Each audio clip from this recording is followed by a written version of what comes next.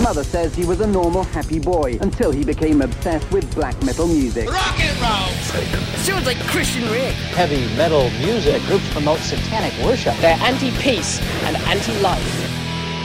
So that's actually not the first dead swan I've seen this week. Oh my god! I was out for a cycle on Monday. Right. And I crossed over a bridge and I saw this council worker. Now, you know how there's like a Kicking truck. a swan to death. The council worker was a swan. I was like, how did he get this job? Hey, in this economy, you know? Those swans taking our fucking jobs. He's on the phone. I look at him and I look down and at his feet is just a dead swan on the bridge, like in the middle of it. Oh my god. Oh my god. I guess he didn't know what to do, because like, what do you do with a dead swan? Give it to the Queen, I think. Does she something like want it? But, that. Just sitting on a pile of them every night. so that was my fairly harrowing day today, where I finished my work Jesus Christ. and Well, immediately watched a beautiful animal die horribly. this seems like bad omens. I know, I should stress that I'm not laughing because the swans are dead. I'm laughing that this is how we've chosen to start season 2. Oh yeah. This sort of anecdote Of about a things to dead come. swan. I also... Oh god, what other dead animals have you seen? Oh, it's just a rat. Tom's seen it. I sent him a photo. Ooh, I like that. It's still there. Alright guys, welcome back to the Metal Face Podcast, Season 2. Season 2! Season 2, or as we like to call it, 2. Episode 13, because frankly formatting seasons on Spotify is just not something we're going to start doing. So, Episode 13. Episode 13! Episode Yeah, 30. there you go. And this week, The luckiest number. it is. It's the most metal number, so this obviously is going to be the best show that we ever do until we reach 666 episodes. You've got a long time for that one. How old will we be? We'll be old. 666 weeks' time. Josh, you're the maths guy. Like, That's at least 10 years. 10 years. It's gotta be Good. at We're as least. good as each other. At least 5 minutes. So this week we're talking about Black Sabbath's first album, A Black Sabbath. Mm-hmm. We're talking about Disturbed's album, Indestructible. Ooh. And we're talking about Alestorm with Sunset on the Golden Age. Yarr. Joining me, as always, we have Ben and Josh. Say hello, guys. Hello, guys. Hey, you Hello, got guys. it in there. We haven't got any better during our break, have Yeah, we? that's... we've taken a bit of time off. We've really practiced, Honed our art. We've honed our skill. That's what I was trying. You know, as I was saying, we've really practiced our skill. I forgot what I was saying halfway through, so we can't have got that much better. If anything, that's a net negative. Well, we weren't that good to begin with, so maybe it isn't necessarily a negative. It could just be like a kind of staying the same. It's just a different version of zero. We're scraping the bottom of the barrel constantly.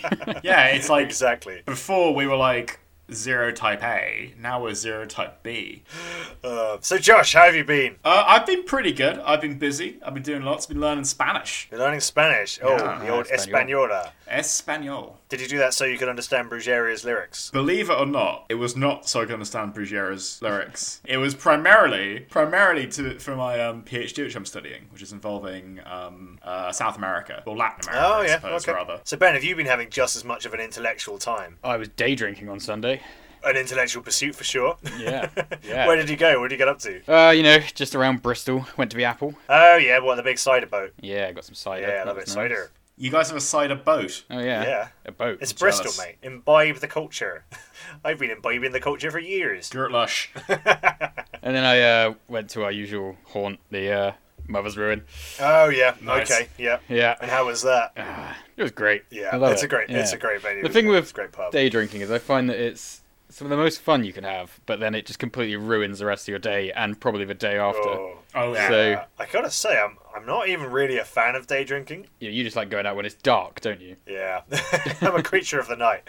Honestly, to be honest, if I go out and I start drinking during the early evening, it's always nice the first couple of pints, but if it's still early evening, it's not dark, and you're on pint 3 or 4, you feel terrible. And then as soon as the night comes, you almost sober up a little bit, and you're like, hey, I can reset a little bit. I can have more. 4 pints in the day is a lot more drunk than 4 pints at night. Are English people the only people who have such a complex mathematical system for the best way to drink a lot of pints? Well, we sit in this perfect middle ground between like countries that don't drink, right, or that are polite societies essentially, and countries that are where everyone's just completely loaded all the time and they don't need to say it anymore. I We're think- kind of in that state of where it's just like we're still talking about how we drink. I think we're just the only ones who Yeah. always are constantly talking about it. We're just, we're just too interested in it. the highest alcohol consumption per capita in Europe or something. Like it's pretty extreme. Fucking hell. Fuck yeah. Or like Go maybe not the England. highest. Like we're like top 5. Wait, hang on a minute. This is and Russia and Poland are in Europe, and yet somehow we have a higher drinking rate. I'm gonna That's look terrible. this up right now because I could be completely full of shit. I don't want to spread misinfo. Or is it fucking awesome? All right, list of countries by alcohol consumption. Wait, let us guess. Can we start like on like 5? Number 5, Lithuania. No. Is this Close. Europe or world? This is the world actually, but it's mostly European countries. So.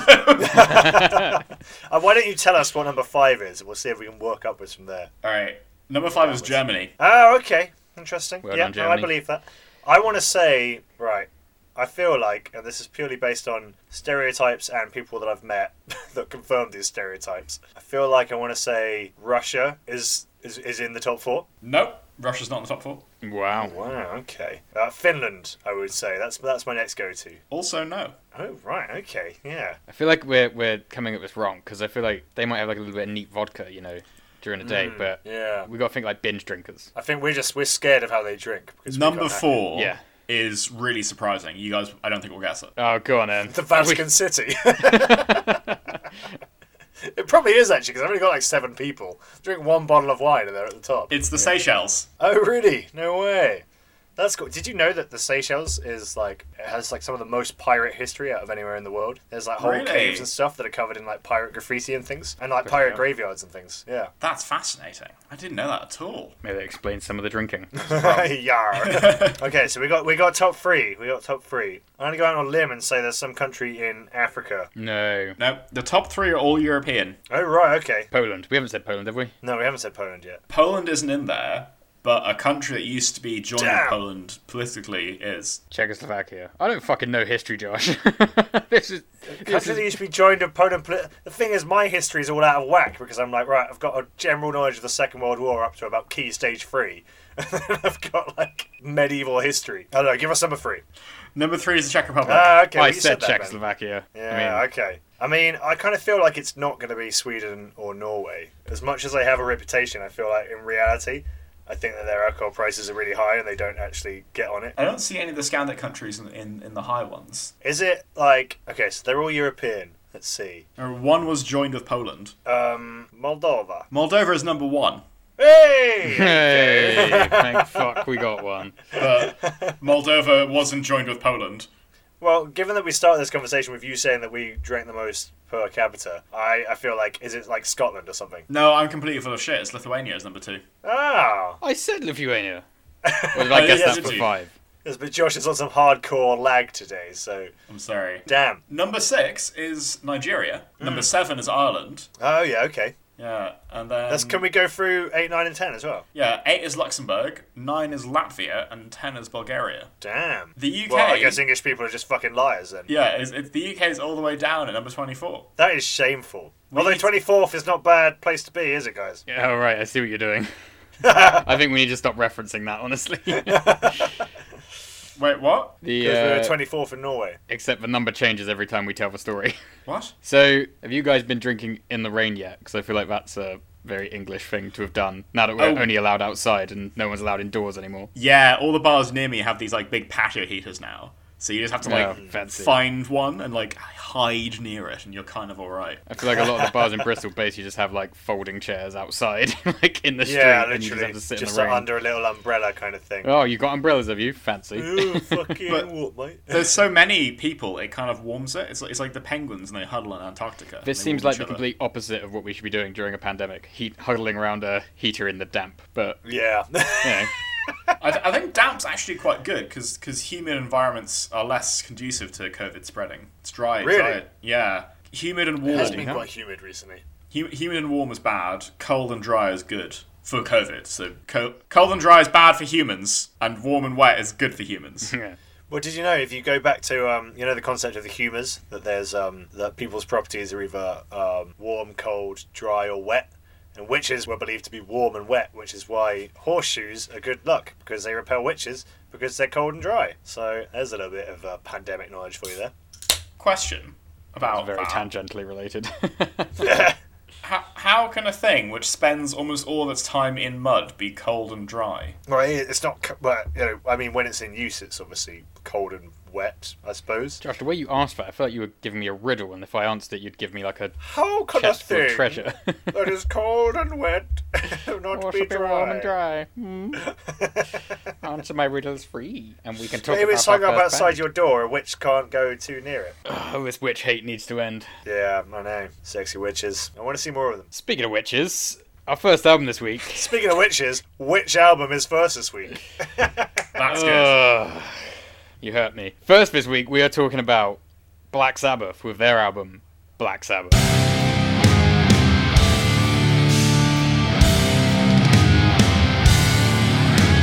Okay, so I'm just going to come out and say it. It needs to be said. Black Sabbath are the first heavy metal band to exist. What? Yeah.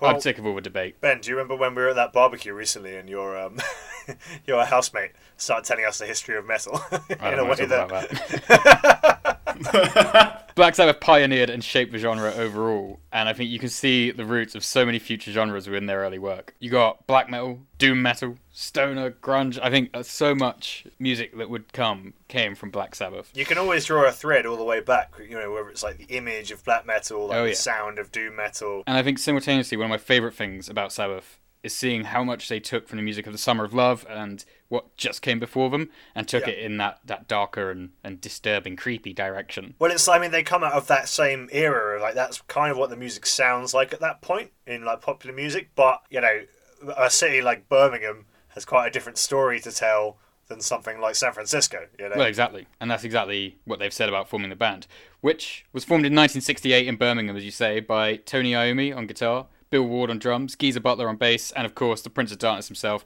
Ozzy Osbourne, vocals. There's so much you could say about Sabbath, and there's so many stories that you could tell, and I'm certain that we'll be revisiting the band again in the future. Yeah, so I'll keep it short today and just say the album we're discussing is their self-titled Black Sabbath. It's the band's debut studio album released in 1970. So let's talk about Black Sabbath. What a start to a career. Sabbath. And Black Sabbath has such a strong kind of legend around them as well.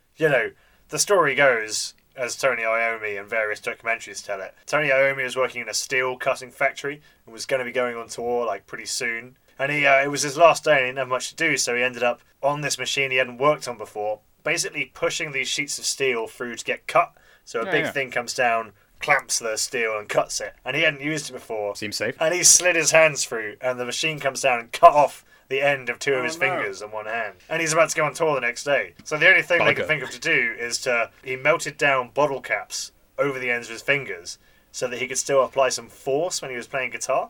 They realised that it still was hurting, so essentially what they did is down-tune the guitar. And obviously, you play a down-tuned guitar in a sort of bluesy, psychedelic style, you get essentially what Black Sabbath came out with. Something that sounds pretty moody and atmospheric. And there's so many myths about Black Sabbath, right? So the other one I've heard is that Geezer Butler had some sort of esoteric texts in his flat, and he'd painted it all black, upside-down crosses on the wall, that sort of thing. Classic. As you do. But it wasn't classic when they were doing it. It was new. No, exactly, yeah. The pioneers. But then one night when he was asleep, he basically experienced sleep paralysis, which for anyone who experienced it, you know how terrifying it is. You can't move. It's like innately terror. Like it triggers a part of the brain that's all about dread. The terror center. It just goes off. For real. And he saw a dark figure looming over him in his room. And apparently that inspired the lyrics to the song Black Sabbath. Yeah. So all these elements coming together. And I mean, I had sleep paralysis a few years ago, and it was fucking terrifying, as it should be. And saw like a hooded figure in my room, which was the weirdest part of it was I woke up and I thought, okay, this is weird, can't move. And then I thought, hey, this is sleep paralysis, isn't it? I've heard about this. And my brain's sort of starting to work, and then I'm thinking, there's going to be something at the end of my bed if I look. Oh no. And I looked slowly, turned my head as much as I could in this state. Nothing at the end of my bed, but then as I pan around, as it were, to the corner of my room, there is absolutely, without doubt, like a figure in a black cloak and like a pointed hood, just like standing, like crouched in my room. Oh yeah. Fucking terrifying. Yeah. God. And I slept with the light on for the rest of the night. Oh shit, man. God, I've had sleep paralysis several times, and yeah, it's fucking terrifying. And it's where you get those stories like demons sitting on people's chests and stuff, isn't it? Because you so often see a hooded Yeah. Henry Cloak Fuseli's figure. painting The Nightmare, yeah. Is that that famous figure one? crouched on the chest? With the big creature on the guy's chest, yeah? Yeah, and the Yeah. horse looking through the Ugh. curtain. So weird. I have never had sleep paralysis, which I'm quite grateful for having. You can just induce heard it that. if you were interested. You know. I'm good actually. I'm good. I thought we sold it. So sleeping on your back is one of the key ways that you get sleep paralysis. Like, it's something about if you sleep in the wrong position on your back, like, that is kind of possible to happen. Since that happened to me, I haven't slept on my back since then. Like, Oh, really? kind of ever. Yeah, See, for real. Whenever I sleep on my back, I feel like I'm falling and freak out and like flip around and stuff. So Sleep Face podcast. So, Black Sabbath. How much of you guys listened to Black Sabbath before this week? I'll start with Josh. shamefully, I've listened to very little. If I come into the things right, I know a few of the tracks. Like I know, like Paranoid and Iron Man, and maybe like Solitude. This kind The of big thing. ones. They've been in the back of my mind. Yeah, the big ones, But I never really drilled down and like actually spent time with them. And I regret that now. I haven't listened to this album because it was really good. I always find myself surprised. I think I mentioned this in season 1 by these classic metal bands because I always for some reason assume I won't like them, and then I get into them and they're obviously they're classic for a reason, and that was very fun experience in Black Sabbath. It's a good feeling when you realise that they have this reputation and they deserve it. It still holds up today, Absolutely. So how about you, Tom? How much Black Sabbath have you listened to? Well, it's funny. I mean, like, sort of my instinctive reaction is like less than I would like to have listened to. But then I go through the discography and I think, like, I know so many of these albums so well. I mean, like, Sabotage, Sabbath, Bloody Sabbath, Paranoid. Like, I own all those albums and I've listened to them an absolute ton. They were some of my really early listening when I was sort of like 16 or so. It's just, really? It's just absolutely classic. I mean, it was like, I always remember kind of early on making that distinction of like, all right, I like this stuff like System of a Down and Slipknot and things. Black Sabbath falls into the same category because I sort of was aware that it did and had been told that it did. But then you put them on and it takes you into a totally different like zone. Yeah. And it was definitely. always a thing of like, I don't know, making a distinction between like something that was like a classic sound and something that was like a new sound. Kind of stretched my definition of metal all the way from like the very beginning to like what I was like was current at the time, But I've got to say, like, I think "Hole in the Sky" by Black Sabbath on Sabotage might be one of the most underrated metal songs like ever. I just think it's fucking amazing. And as soon as I started a band when I was in school, it was the first song I wanted to cover. Nice. And for some reason, like, Phil, no one even knows it. I gotta say, I don't know it. I don't know either. Yeah. But yeah, this is a great album. It's like it starts out so strong with Black Sabbath. It's just It's the epitome of the genre, isn't it? the rain It's just- at the start, the Yeah. album cover, with the creepy lady. I found the intro song really interesting because it had like a lot of different stuff going on. Like it was much more bluesy than I kind of associate metal with being normal. Very, yeah. And like I normally kind of feel like even when there is blues in metal, like, it's kind of constrained to the instruments. But Ozzy really gives it the like kind of like the screamy bluesy vocals in it, which caught me a bit off guard, and I thought was really cool. Definitely, and I think that's something that kind of he has a really unique voice, and you don't see it in many bands. He has a very but odd voice, doesn't he? Very odd. It's One of a kind. A weird voice, yeah. But I think that you do see it in Mastodon actually. From about the Hunter onward, I think Brent Hines actually kind of sounds like Ozzy. He's almost kind of doing Ozzy at points, Yeah. Yeah, because he has quite like a blues influenced style, and I think he has a blues band, I think, on the side. So oh really? That sounds familiar. Interesting. That'd be cool to check out. Was he releasing the blues stuff around the time when he was like, I fucking hate heavy metal? I was thinking about that the other day. That made me laugh, man. oh god. But I mean, like, to go back to that opener, it's like it starts at this kind of really slow, as you say, kind of bluesy thing, and then you just get that moment when like everything comes in at once, like the drums, the bass, the guitar. Yeah. Feels like a real moment, doesn't it? It's like you're here now. Yeah, it's like here it comes, Yeah. heavy metal's coming, and then it's like whoosh, like the genre begins, and obviously, chronologically, I'm sure it didn't happen like that, but it feels like that because the album is so legendary now. It's kind of the birth, isn't it? It's like the watershed moment, Yeah. The arc Yeah, is for opened, sure. your face is melting, and honestly, in the context this came out, like, can you imagine just buying absolutely. this in a record shop and putting it on, not really knowing what it is, and then Black Sabbath comes on. and that's my God. No, you're totally right, and that's what I think. I know people can argue about what the first heavy metal band was, or the first heavy metal track, or whatever, but it just feels like such a complete album, and it's such a well-formed concept that they've got, because you can hear other bands and be like, oh, that riff is quite metal, or that song was quite metal. But I feel like this album was just like, it's all here, you know? Like, you can then take every other band and be like, oh yeah, take that bit, leave that bit, you know? And now you've got the next band that came after them, and it just... It's all That's here. so true. Pieces. That's such a good point, because when you listen to this, like, I don't know if you guys felt this, but like I could hear about 20 other bands that came out of these guys. The entire stoner rock genre. And you can hear like genres that like don't even show up for years, you know. Absolutely, it's fascinating. It's like the root, you know. It's like the root tree. And everything else is branched out, you know? It is. I mean, it feels like that. It's kind of, as we were saying when we covered Wolf People, is that, like, that album was, like, taking all the psychedelic stuff and putting it in one. Whereas before you might have had, like, Led Zeppelin have a few psychedelic songs, but some of their stuff isn't that at all. Yeah. It's almost like Black Sabbath is, like, it's like they've done that in reverse. They've kind of made a whole album of, like, stuff that is really, and it is proto-metal, essentially, I think, you know. Yeah. But it all is like the origins of like everything is going to flow from that. And there's a couple of covers on the album. Evil Woman, originally by Crow. I didn't know that, actually. Yeah. Yeah, so Evil Woman was originally by Crow, and Warning was originally by the Ainsley Dunbar Retaliation. They're both very blues and rock and roll originally. That's interesting, because this Warning just sounds like a full-on jam session to me. You know? Yeah, I mean, the original does as well, but the amazing thing about listening to the original, like I say, by the Ainsley Dunbar Retaliation. What a name. I know. I tried to find out what that was about, but I couldn't. Yeah. Ainsley Dunbar's had enough. I think so. Yeah. So listening to their version and then listening to Sabbath's version, it's so amazing how they've like taken quite clean like rock and roll and then just downtuned it, made it a lot darker, put a load of distortion on the guitars, got Ozzy like doing kind of a bluesy thing but kind of wailing in a pained way. And it's got everything from like really psychedelic stuff where it almost sounds just like Hendrix, kind of just like blasting away, all the way to the kind of like the mouth organ and the like the mouth organ on the Wizard, and like the lyrics of that song, it just feels like it's from such a different era, but it's like an era that you can relate to because so much of our culture has grown out of not only that period of time but then obviously this kind of music. For sure. One of my favourite things about this is the different influences, and I love the kind of, it feels very English, and I feel like I'm in like a pub in the woods and the mist is starting to roll in and you're like, oh, time to go home, one more swig of ale.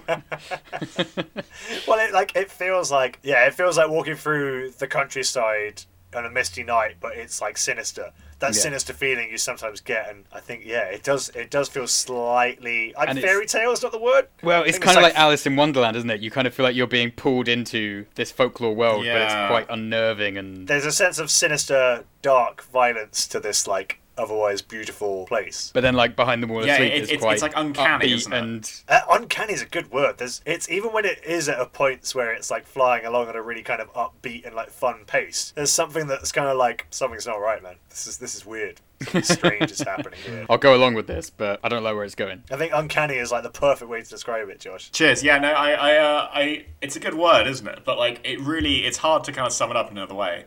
It's just this. It's you look at a blues song, but it's a bit wrong. You know, it's like it's not quite right. One last thing I'll say about the sound that I love is the fact that it's basically just four guys playing music with their instruments. You know, I think unpretentious, just solid. Yeah, they achieve the atmosphere through the music, and while the music is quite like deceptively simple in its like composition, it's actually, they achieve so much with relatively little, really. You know, there are bands these days that have such like huge computerized effects and stuff, and they still don't achieve the same level of uncanny fear that Sabbath achieved with just four instruments and a mouth organ.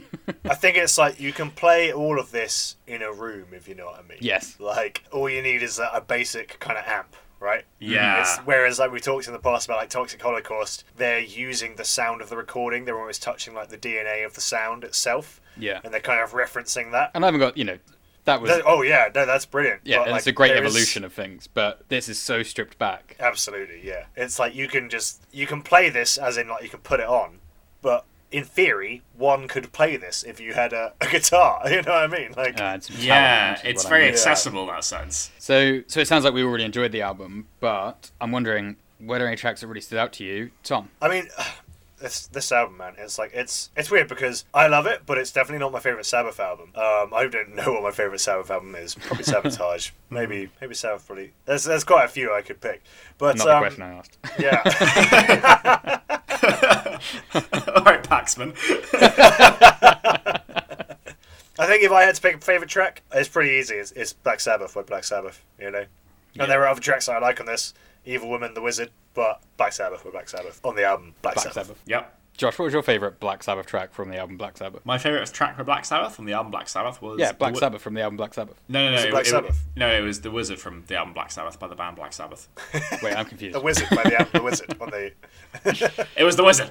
The Wizard is a damn good track, actually. The Wizard. That might Oh, yeah, be I really a like close that. second Really for like me. that. The fucking drums on this album, man. So it just cool. crashes and crashes along. What about you, Ben? NIB, it's got to be my favourite track. I love the way it Yep. like, breaks into that, yeah. I love the really chunky bass guitar solo at the beginning. And Yeah. when the guitar cuts in, I just start getting goosebumps. And as soon as Ozzy just goes, oh yeah, I'm lost. The drums just like fly all around your head in that song, don't they? They're everywhere, and like Bill Ward absolutely killing it, man. Oh, they all are. They're all exceptionally talented musicians. Yeah. It's amazing, yeah. And we have much to thank them for. One thing we don't have to thank them for is Disturbed, Indestructible. Little hint of things to come. Sorry, Josh. Let's get onto it properly.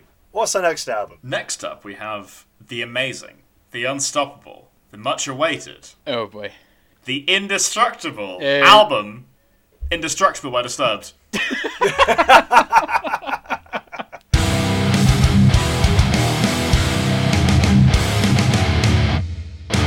Disturbed, an American heavy metal band hailing from Chicago, formed in 1994. Good year. Indestructible is their fourth of 7 studio albums, and they've been involved in lots of side projects along the way. You know, they've been around for like a pretty long time now, and they've had a lot of time to kind of branch out various solo things. Apart from a hiatus between 2011 and 2015, they've been pretty constantly active, and they've only had 2 lineup changes, the first of which happened before they were even called Disturbed. Oh, we don't count that one then. That's fine. Yeah, that's fine. What did they used to be called? Nickelback. I'm not going to dignify that with a response. Pretty much every teenager in the noughties had a Disturbed album, and possibly a Disturbed hoodie. And they're easily one of the biggest heavy metal bands of recent years. But they're also pretty regularly shunned. Their general vibe, their image, or maybe their sound. Nonetheless, The whole package. yeah. The way they It's look, the something, way they but sound. it's definitely everything. It's definitely every part of them. Regardless. But I don't know which one specifically. Regardless, I love these guys. I think they're great. I unironically love Disturbed. If they played tomorrow, I'd go see them. Oh, And yeah. they were the first heavy metal band I ever saw live when I was 15. Really? Back in Wow. 2010, yeah. Well, I mean, the opening band, I suppose I saw first, but still. Due Close to enough, eh? the linear flow of time. Due to the unfortunate reality of time passing in a single direction, I saw Papa Roach before Disturbed. Despite the fact I love this album, and I love this band, I know not everyone thinks that way, and I'm really interested to hear what you guys think. Are you into as I am, or are you less into the amazing, the beautiful, the indestructible Disturbed? Tom, you look like you're about to explode. I was just taking a deep breath. Well, this is another one of those bands where like I go to a metal night and I'm like, yeah, I can't wait to fucking sing along to like Rain in Blood and like Dio and I don't know, Gojira, whatever, Behemoth, that sort of thing. And then the whole night is sort of like a Linkin Park Disturbed fest with maybe a bit of System of a Down if you're lucky. So I sort of I've in that sense like not been a big fan just because it's like I won't necessarily listen to them, but like when I've heard them, it's been in a context where I didn't want to listen to them. That said, like when I was younger, I had quite a few Disturbed songs on my iPod Touch or what was it? iPod Nano on my iPod Nano, and yeah, Nice. and I gotta say, like Inside the Fire is a great song, and I do actually really like it, and I've listened to it quite a few times. It's still a song that I will put on occasionally. So when you were like, let's do this album, I was like, okay, brilliant. If it's like a whole album of stuff that's as well composed as Inside the Fire, then I was Ooh, like, Devon. yeah. We're going to I'll go to heaven. heaven. One of Just another 11. lost soul, about to be mine again. Oh, Jesus Christ. Yeah, so I was like, okay, well, this could be pretty good. This could be pretty good. And And I think let's see what Ben's history is on Disturbed before we really get into it. You know, like Josh said, I loved Disturbed in the 2000s. I was a huge fan. Listened to them hundreds of times easily, and particularly this album, 10,000 Fists, even Asylum. I remember when that came out. Oh yeah. But then these days, I haven't listened to them in years. And coming into this week, I really wanted to just remove those nostalgia goggles, just take them off, and try and take it as though I'd just come across it today, if it had come up on my Discover Weekly or something. And I gotta say, the sound is pleasing. The guitars, drums, vocals, they're well recorded, they sound alright. It pleases me. It is pleasurable. I really like Draymond's vocals. I know that they are mocked endlessly for the whole screeches and... Which sounds a bit like a vacuum cleaner. Sounds like a Dyson Airblade. I don't even understand that comparison. When does he sound like a Dyson Airblade? His voice has a very... His voice has a whooshing sound to it constantly, like a monotone, whoosh. I like it. I don't agree with that description, and I like it. And I don't hate it. I don't hate it. So I just want to say that I'm not going to go on some big rant about it necessarily. No, I'm also going to qualify my opinions with that, because I do think on coming back to this album, it feels pretty flat and it feels a bit over rehearsed and pretty commercial sounding. And coming back to Disturbed, really, really like the album The Sickness. Okay, yeah. Because I think that album was a bit weirder, and I think that it incorporated some of their unique elements, like these weird techno-industrial sounds that they put in every now and again. And Draymond has a much stronger performance on that. He fully loses his shit at times on that album. Oh, right, in a sort of Jonathan Davis from Korn kind of way. Yeah, he's almost failing to keep up with his own lyrics at times. Okay, yeah, that's cool. I like that. The energy is so much higher. And I don't know what happened with this. They've stuck to this clearly through the next 6 albums. So I guess it's working for them. But I wish they could have stuck with more of the Sickness kind of quality. And honestly, that sort of kind of expresses how I feel about the album. Is it feels very safe. Yes. There's the bits of the opening laughter and stuff when some of these is it Inside the Fire? Can I just guess? Did that irritate you? Because I thought that's the sort of thing that you wouldn't like, the opening laughter. I like it as a concept, but I don't know if it is pulled off quite as well as I would have liked. So when I heard that, I was like, all right, cool, yeah, I could see where you might be going with this kind of thing. I imagined you rolling your eyes when that happened. No, honestly, I tell you, there was a point in the album where I just suddenly was like, all right, just give me a fucking break. What the hell? And it was a song Perfect Insanity, which opens with this really sort of dad metal riff. It doesn't sound like a riff created by a sort of alternative 2000s new metal band pushing the limits and being a really unique sound. It sounds like Nickelback.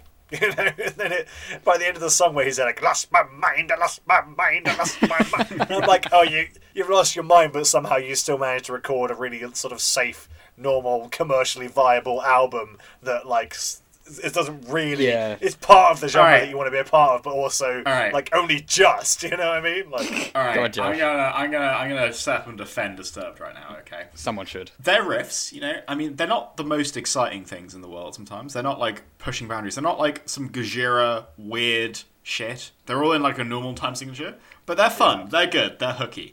You can listen to them. They're heavy. You can dance to them. You can headbang to them. You can sing along to them, and it does it well. And it's not generic sing along stuff like Nickelback. There is cool stuff going on. I know you don't like the I lost my mind stuff, and that's I guess it's a bit but it is. It's because I've heard it done better elsewhere. Yeah. Sure.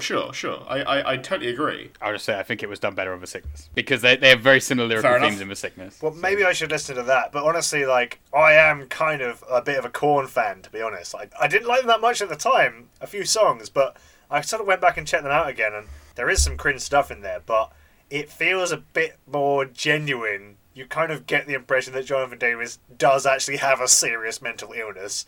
Whereas, this album, when he's what does he say? What's the lyric? He's like, I just want to be free to be as twisted as I want to be. I was like, literally, it was like, if there was like a cringe dial in my brain, it like exploded, like all the glass shattered. Yeah. It was just like... But then, like, and the thing is, Yeah, no. the execution is really important. I'm pretty sure there's a lyric in Voices from the album The Sickness when he's like, I'm going to show you some freaky shit now. And it actually comes off, but it actually comes off much better.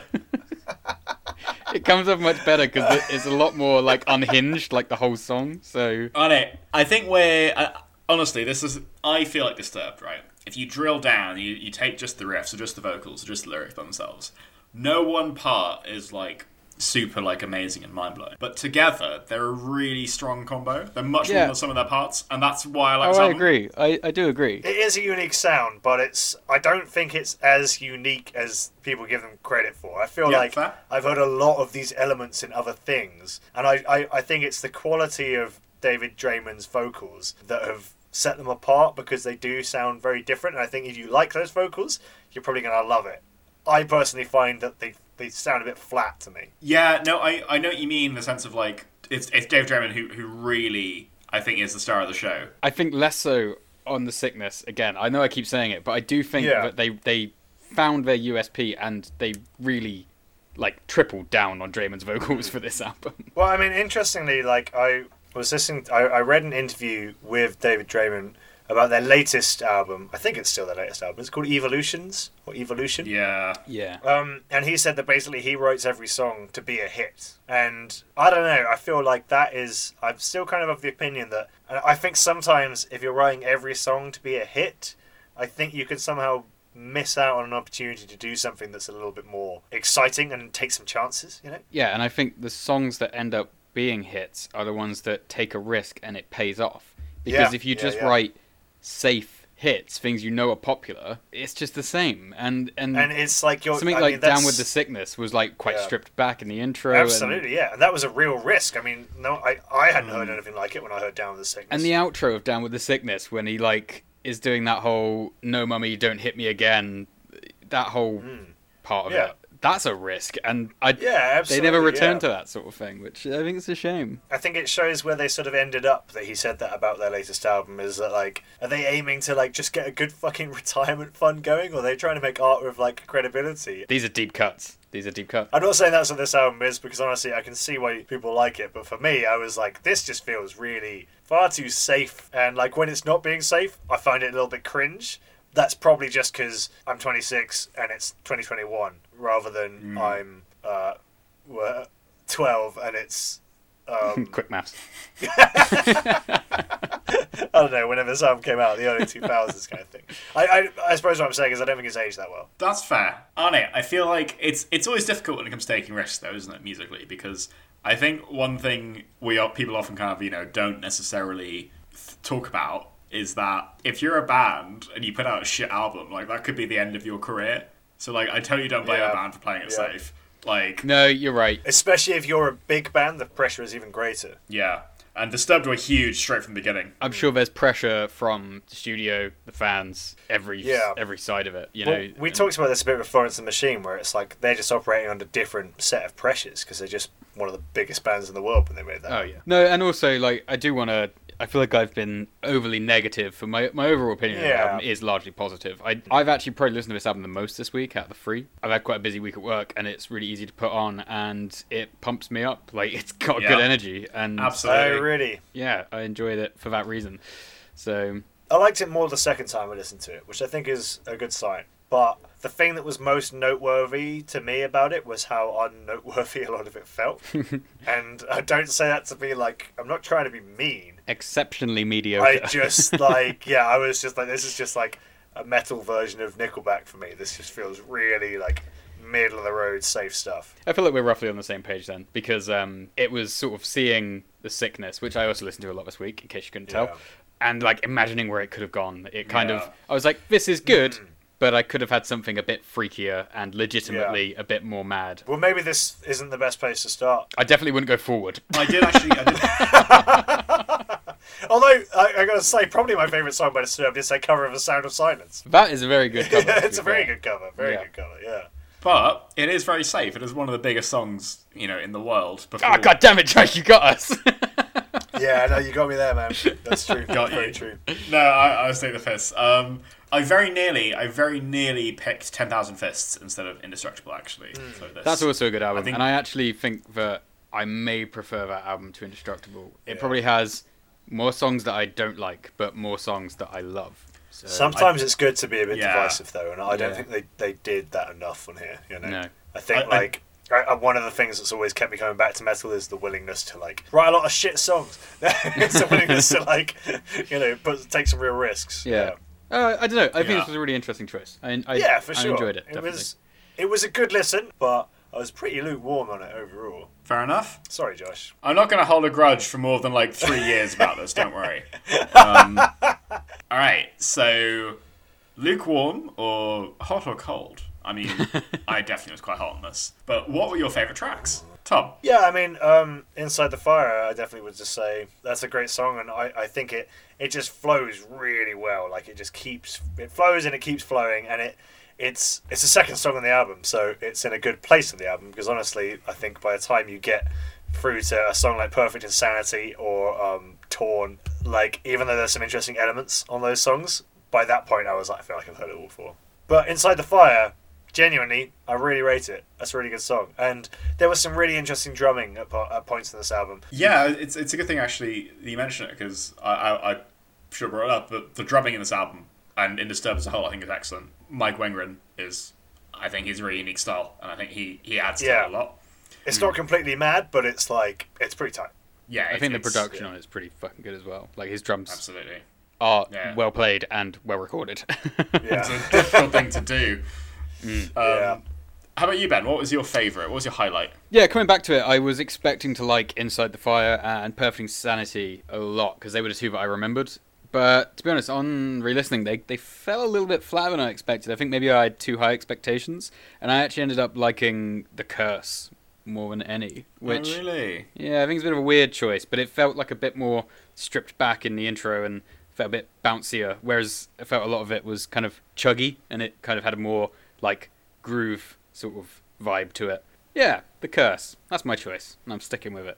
Nice, fair enough. Now I'm thinking about it, Inside the Fire does have a lot of bits in it that I don't actually like that much. we better. Josh, do you want to do your favourite tracks before he retracts his only positive comments? All right, very quickly. It's just Tom... the bridge into the chorus. No, it's so stop good, it. and then it Josh, just kills it. Favourite Cut tracks, his mic. go. Cut his mic. No, yeah, my favourite tracks, very quickly, were Haunted and Inside the Fire. Both great. Both very sing-along with, groove with, rock out to. It's funny how when we do one of these albums where it's all of a similar quality throughout, that we do end up picking different tracks, and maybe that's a good thing, because then it just shows that there's little differences, but they strike a chord with each of us. Yeah, a positive message to take away from this nice moan fest of the last 15 minutes. Well, I like Disturbed, and none of you can stop me. Well, anyway, you landlubbers, we got Sunset on the Golden Age by Alestorm. Ahoy! Yeah. Alestorm are a pirate metal band formed in 2004. I say pirate metal. Basically, what it is folk metal, but including all the sort of elements you might expect from pirate music. Think sea shanties, trumpets, accordions, synths, obviously, tin whistles, violins, all that sort of thing.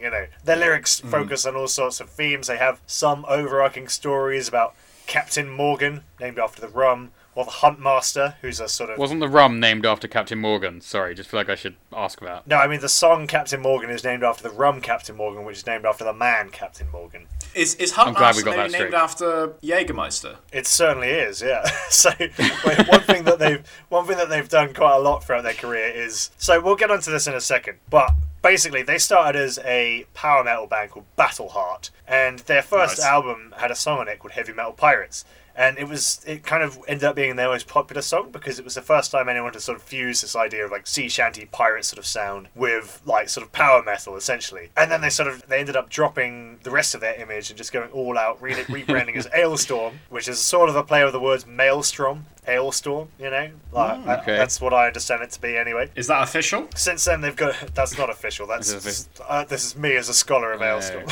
One of your bullshit theories. Give me the facts. Since then, they've gone from strength to strength with 6 full-length albums. And over that time, they've gone from being a very kind of bona fide, serious, almost battle metal pirate sound with some elements of humour, all the way up to what they are now, which is essentially a party band that somehow still has something related to pirates in it. And this album, Sunset on the Golden Age, is their 4th album, sits perfectly at this point between their earlier, more serious stuff, if I can even say that, it's not that serious, and their later, very out there sort of party stuff, which even involves elements of like R&B and hip-hop and rap and just general sort of party good time music. Yeah. They're a really unusual band. There's really no one else that sounds like them. I've been a fan of them basically since their inception. I can say it with genuine legitimacy. I liked them before they were cool, and they were never even that cool. But what I don't know is, how do you guys feel about Alestorm? Ben, have we been to see them together? I think we might have. Oh, yeah. Sure. Yeah, we've seen them, oh my god, I think maybe 3 times. I've seen them 8 times, so... Yeah. I saw them at Bloodstock with you, and I saw them in the O2. Was it the O2? Or was it somewhere in Bristol with you? We saw them. They've played at the O2, they've played at... Oh, fuck, what's that venue called? The Marble Factory. Do you know where they also played? Or we all saw them together? The Exeter Union. Lemon Grove. Exeter Student Union. Really? And the day before, I went to their show in Bristol, so I did 2 days in a row. That's how into this band I was. Yeah, I remember that. That was part of Pirate Fest, wasn't it? That was a whole pirate day. Oh my god, yeah. Oh my god, I'm having like a flashback right now. My brain is overloading and I'm getting a nosebleed. So for our dear listeners who aren't aware of Devon and Exeter's kind of traditions, there is a pirate day Devon every year. What happened? Just another lost soul. to be mine again. He's losing his goddamn marbles. Yes, there is a pirate fest in Devon. Yes, a heavily historical pirate area, right? And actually, when I started at university, I was so into Alestorm, I put them on every sort of shitty student party I went to, and got known as Pirate Tom for quite some time by quite a few people. That's good stuff. Yeah. To the point where I remember my girlfriend in first year, I remember very distinctly her saying, "Can we please listen to something other than Alestorm?" And I was like, "Why?" No. The answer is no. What a ridiculous question. Oh my god. Oh man. Yeah, Alestorm are undeniably incredibly entertaining, very musically interesting, obviously, as well. They're absolutely amazing to see live. I think they're one of those bands that's definitely appealing to true metalheads. That's the air quotes. Dear. And also the, what I call the normalos. The normal they're a band that can be like a gateway band for people because they've got sort of fun, dancey, shouty, sing-along songs. But they also can appeal to metalheads because they really do go in on metal history and actually use elements of like black metal, elements of death metal and stuff. They throw kind of everything into the mix. It's amazing that they can be a pirate folk metal band, a sort of party kind of dancey, and have all this traditional metal influence, and be like a power metal band with really epic songs. Why do they not collapse under the weight of themselves? And have chiptune intros like they do on 1741. Yeah, for sure, like a sort of Nintendo sound effects stuff. Yeah. On a song which otherwise is a very epic and could quite legitimately be a really good battle metal song. I genuinely think, and this is one of those things, right, where I feel like, how much analysis can you do on like Alestorm, because they are very silly. But they have such a huge range, and the fact that they can really go from having a folk metal pirate cosplay band, but then also include these like chiptune intros, I think it shows like an incredible level of bravery and creativity to not limit themselves to those things and pull those things off successfully. Absolutely, and I think one of the really interesting things that I really like about Alestorm in particular is that they're one of the few bands who are folk metal who do the folk bit really well. Yeah, I think they really capture the folky kind of atmosphere. I don't think like if you listen to a folk metal band like Aluvati, like I love Aluvati, but they don't sound like how I think of like a folk concert. Whereas these guys sound like both a metal concert and a folk concert at the same time. Man, really the cool. sea shanty element is executed perfectly. Absolutely. Yeah, absolutely. Yeah, and you go to a folk gig, you want to be like dancing a jig. Yeah. You know, like an English folk band in a like a pub in fucking Devon.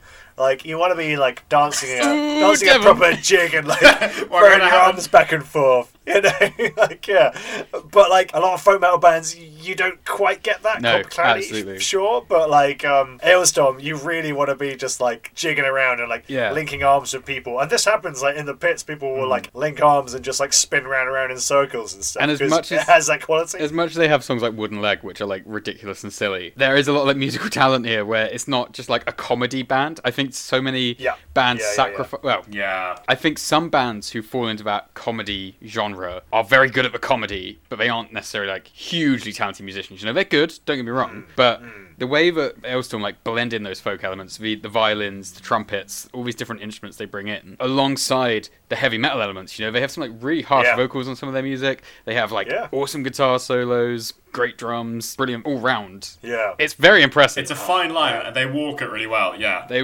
really do. They kind of, and you know, I mean, Chris Bowes is sort of the creative vision behind the whole project, pretty much, and he's been there basically since the start.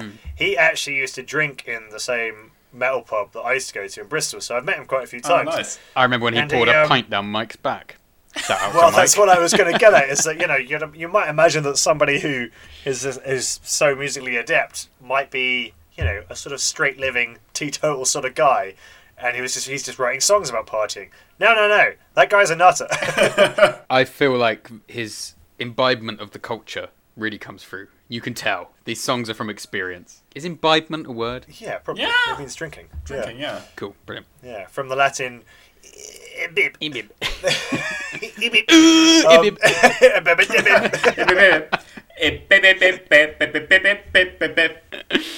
Imbib. I gotta say, like listening to this, coming into it, I'm not like a huge Alestorm fan. Obviously, I've seen them live quite a few times, and knew what I was getting myself in for. But I was expecting it to like lean more on the comedy side of things, and I was actually pleasantly surprised that the album was like equal parts really fucking hilarious songs and then really, really interesting and amazing songs like Magnetic North and 1741. Those were great songs. And like Walk the Plank as well is like, you could take that as like a serious pirate, like like battle metal. Oh yeah, we know what that is. It's been well established. We're going to do a special on it at some point.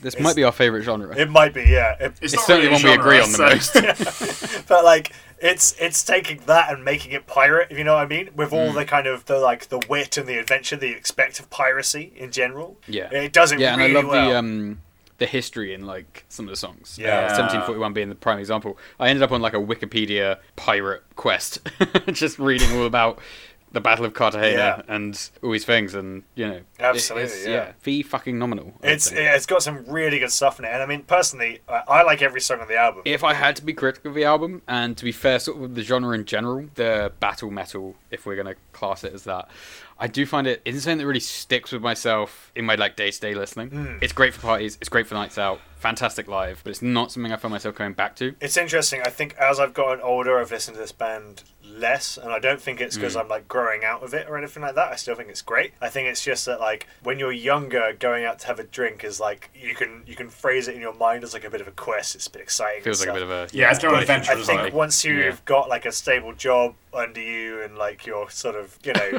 it's you've got a stable job, haven't you? That's why I'm upset. But that's it. It does change, you know what I mean? And like, there is something about this where like, this is almost, I don't know. This music is in a sense adolescent, and I don't mean that in a bad way. I mean that in the sense of like, keep that like youthful spirit in your mind, and you'll enjoy it. But maybe when you're a little bit younger, when I was like between the ages of like 18 and 22, this was like perfect music for me. And like, I don't listen to it so much anymore. But when I do listen to it, I love it. You're probably right. I should stop listening to so much prog and just try and have some fun once in a while. Stop just such a absolutely time. I'm not saying there's like a right or a wrong time or a right or a wrong age to be into this sort of music at all. Like, no. Because like I say, it's still like some of the best stuff to see live. Like I love seeing some unusual doom act and just getting into that zone. But then everyone's got time to go and sit on the floor and pretend to row a boat at Bloodstock, right? Oh yeah, for sure.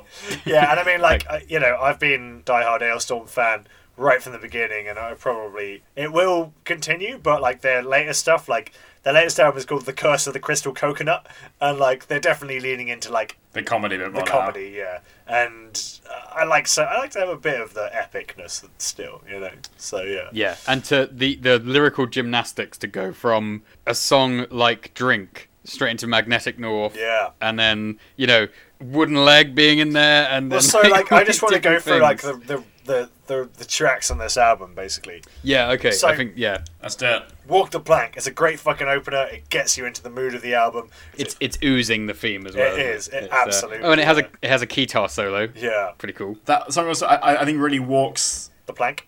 Yay. Hey. It really walks the line between like. Plank. It really walks the plank between the comedy and also the epicness. This song, I think, really sums it up. Like, Yeah. it's a really strong, powerful opener, but it's still like quite funny. You can sit there and imagine like a cool pirate scene in your head, and it's really fun to Yeah. imagine like the gunpowder, the splinters of wood like blowing across the ship, and all that kind of thing. Like all that, I love that shit, man. And then it goes into Drink, which is just like, I mean, it's Oh yeah, classic. this is drinking music. The clue's in the name, and then it goes into Magnetic North. So Magnetic North, I think, is really the high point in the album for me. Yeah. Like, it's just everything about it is great. It fully Yeah, I love that song. gets me into the mindset of like a pirate adventure in a fantasy world, and I fucking Yeah. love that. You know, like it could. Yeah, and those extra instrumental inclusions, like the violin and the trumpet and stuff, blend into the fabric of this Yeah, perfectly. absolutely. It's not like, oh, it's on an intro or an outro or just like segregated to a solo. It's like it's part of the music. And in my mind, what they do really well in this is they step it up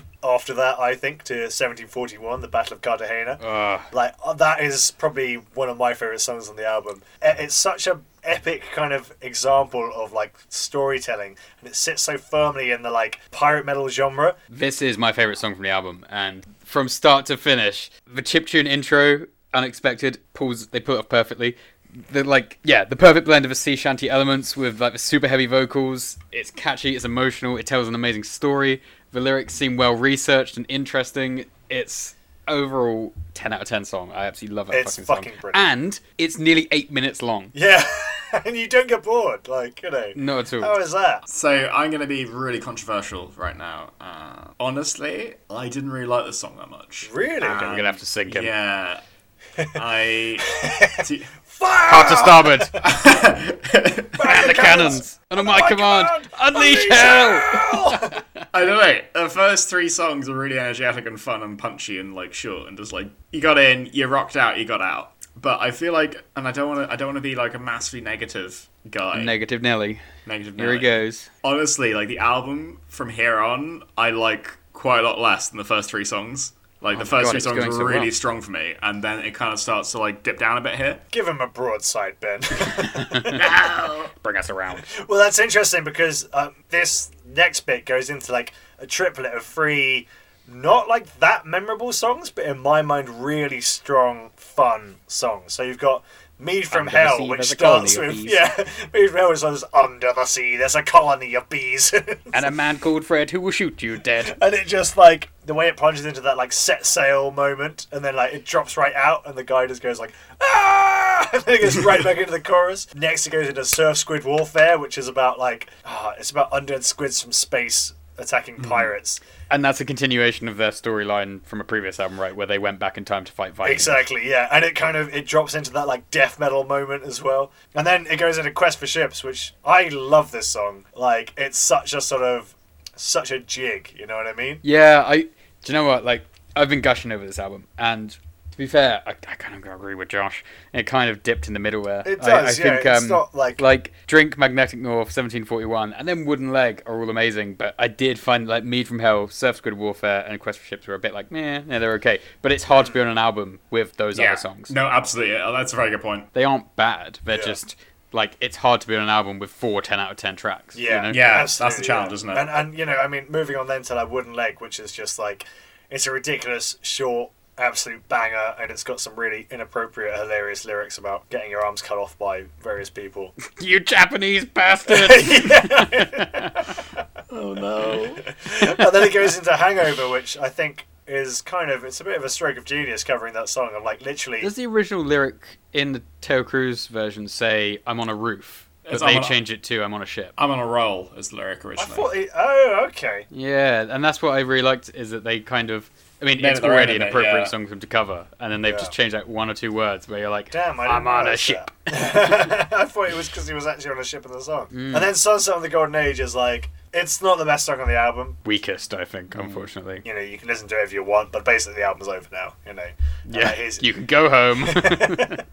So guys, we've liked some of them, we haven't liked others.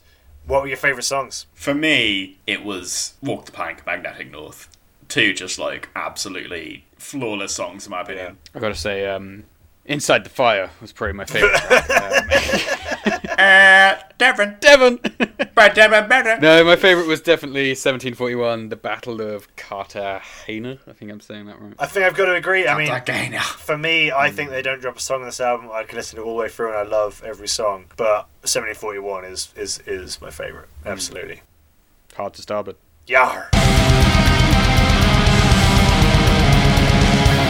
So that was Black Sabbath with Black Sabbath, Disturbed with Indestructible, and Alestorm with Sunset of the Golden Age. What do you think, guys? Yeah, that was a really good kick-off to what we're calling Season 2, right? We are calling it Season 2. I wonder how long that idea is going to stick around, but we're calling it that for now.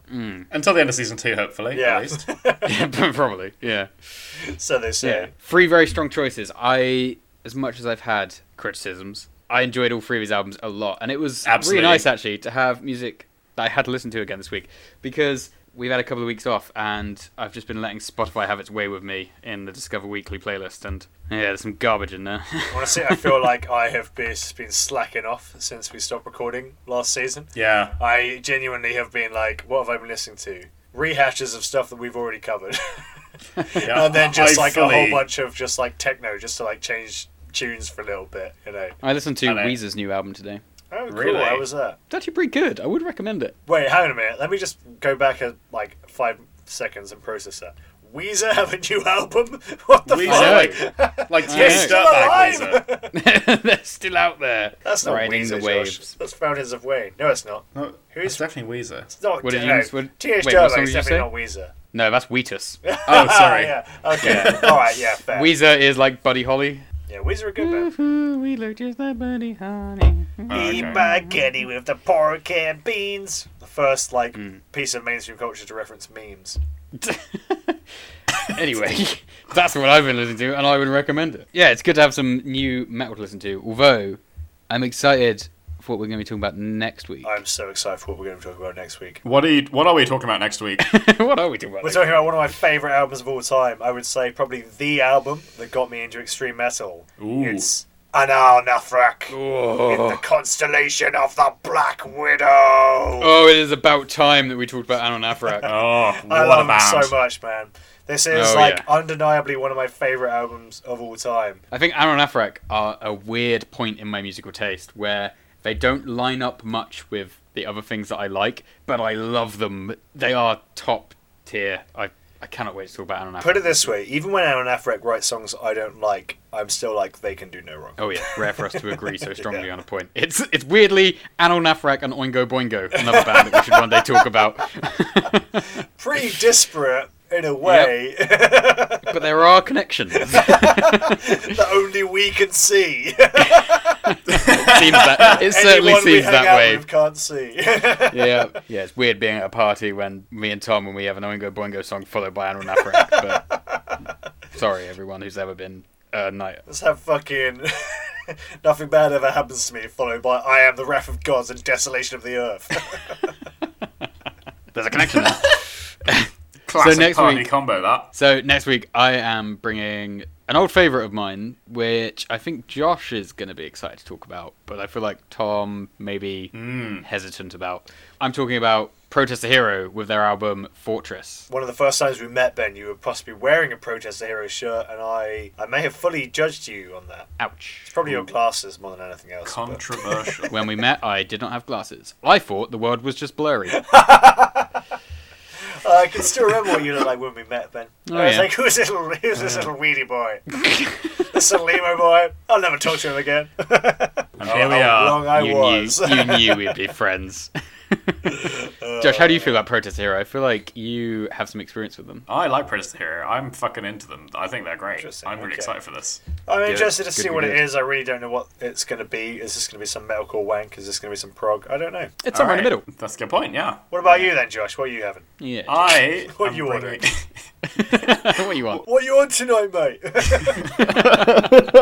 I'm on Once by Nightwish. Oh, cool. Yeah. Nightwish are one of my favourite bands. Right. Like, I don't listen to them very often. Every time I do, I'm like, oh, they're good. Guaranteed that's going to I'm be a good excited. listen. How can that be a Yeah. bad listen? You know? Yeah, I'm very Absolutely. interested because obviously everyone knows Nightwish, but I've never really given them a full chance, and I feel like maybe this is where, as much as I feel like me and Josh have very similar tastes, this is maybe where we diverge in this high fantasy world of Nightwish. I think they're battle metal enough for probably all of us, you know. And I mean, what we're talking about here is we're all massive fantasy nerds, so Pretty much, The yeah. thing is, though, they're not really battle metal. They're more like kind of fairy tale in a forest metal. Like, there's not really much battle. yeah, no, okay, that's true. That's what I mean. That's where we diverge. We'll see. Well, I am looking forward to next week, and Yeah, damn, me it feels too, good to man. be back. Oh, it does. It feels good to record. Yeah. It feels good to regret and fear the things that I've said. I wonder if that'll ever go away. Yeah, No, no, So, this is episode 13, and we'd love to know what everyone thinks about the show and what they'd like to see more of, maybe what they'd like to see less of. And so, you know, give us a comment on Facebook, let us know how we're doing, and yeah, we just want to make a show that people are going to enjoy. How would someone find us on Facebook, Tom? Then, well, they can go onto Facebook and type in The Metal Face Podcast, or you can go onto... It can't be that easy. It is, Ben, it is. You'd be amazed at the systems they've got set up these days. There's this Bloody thing hell. called a... That Zuckerberg it's guy, he's called going to a- go far. It's called a search bar. And it's not a bar where you go to drink. It's like, it looks What? like a bar of... Well, it doesn't really... You can type anything into it, and it will tell you anything. I mean, within reason. And It won't be able They to tell don't you the serve future.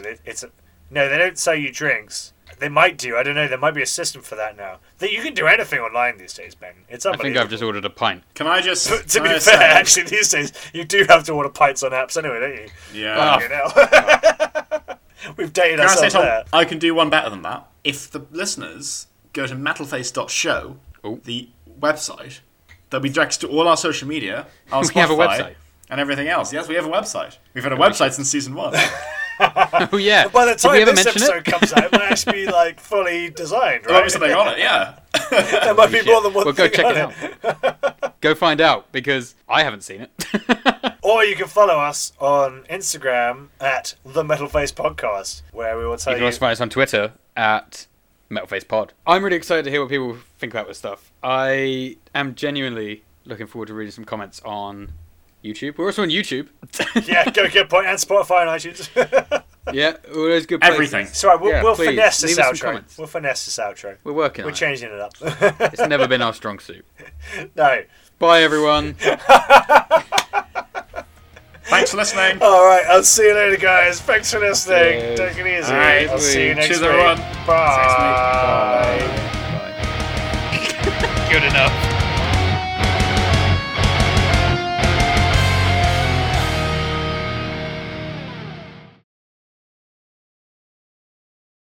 I don't know if I'll be invited to another one. Started complaining about the volume of the music, fell asleep on the sofa, had a rant at a girl, and then left. Do you know what the fucking issue about these fishing licenses is? Who invited their dad? That was Oh, that cut too me. low below.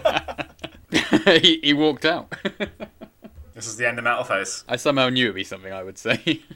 God, I remember I was on a bus once coming back from like an orienteering thing. And like I was talking to some undergrads. I felt so old because they use all this like lingo and stuff. They're like, know. you love to see it, and I was like, what? This is going to be such an old man thing for me to say, but it's like the apps. They're all on like different apps, and I'm just like, how do I download these apps? No one Oh, uses I've got to Facebook. sign in.